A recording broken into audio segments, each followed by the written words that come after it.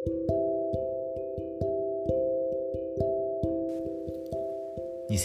年9月12日月曜日、新しい1週間が始まります。今週はイザヤ書の2週目ですね。読書課題としては13から14章、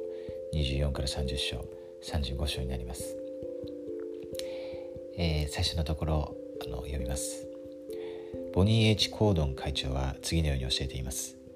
聖典を読むことで私たちの思いは照らされ、霊は養われ、疑問の答えが見つかり、主への信頼は深くなり、さらに主を中心とした生活ができるようになります。印象を書き留める。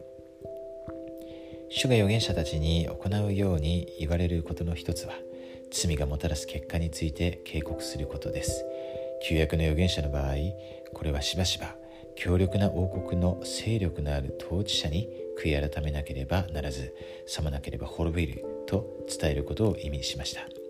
それは危険な務めでしたが、イザヤを恐れることがなく、イスラエル、ユダおよびその周辺の国々を含む当時の王国に対するイザヤの警告は大胆なものでした。ただしイザヤは希望のメッセージも携えていました。結局預言された滅亡がこれらの王国にもたらされましたが、イザヤは回復と再生の機会も予見しました。主はご自分のもとへ戻るようご自分の民を招かれます。焼けた砂を池とし、乾いた地を水の源とされます。主は不思議な驚くべき技を行い、ご自分がイスラエルに約束した祝福を彼らに回復されます。イザヤも当時生きていた他の誰もこの驚くべき技を生きて目にすることはありませんでした。しかし私たちは今日それが最終的に成就するのを目にしています。実に私たちはその技に参加しているのです。ということでですね、この絵もありますけどね、聖なる森、1820年の早春にこの人類の歴史の中でもですね、最も偉大な出来事の一つが、行われたわけですよね。少年が天のお父様とイエス様と、見えたわけです。そしてこの回復の技がですね、そこから始まりました。そして現在、もう202年ですねが経っています。本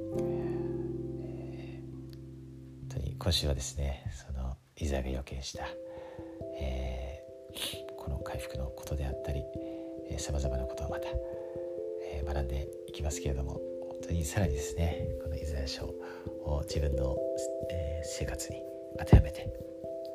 人生に当てはめて、必要な学びやですね、啓示を受けることができますよね。そしてさっきのコードン姉妹のですね言われている素晴らしい約束ですね。これを聖文をイザヤ書を研究することによって、そのような素晴らしい祝福を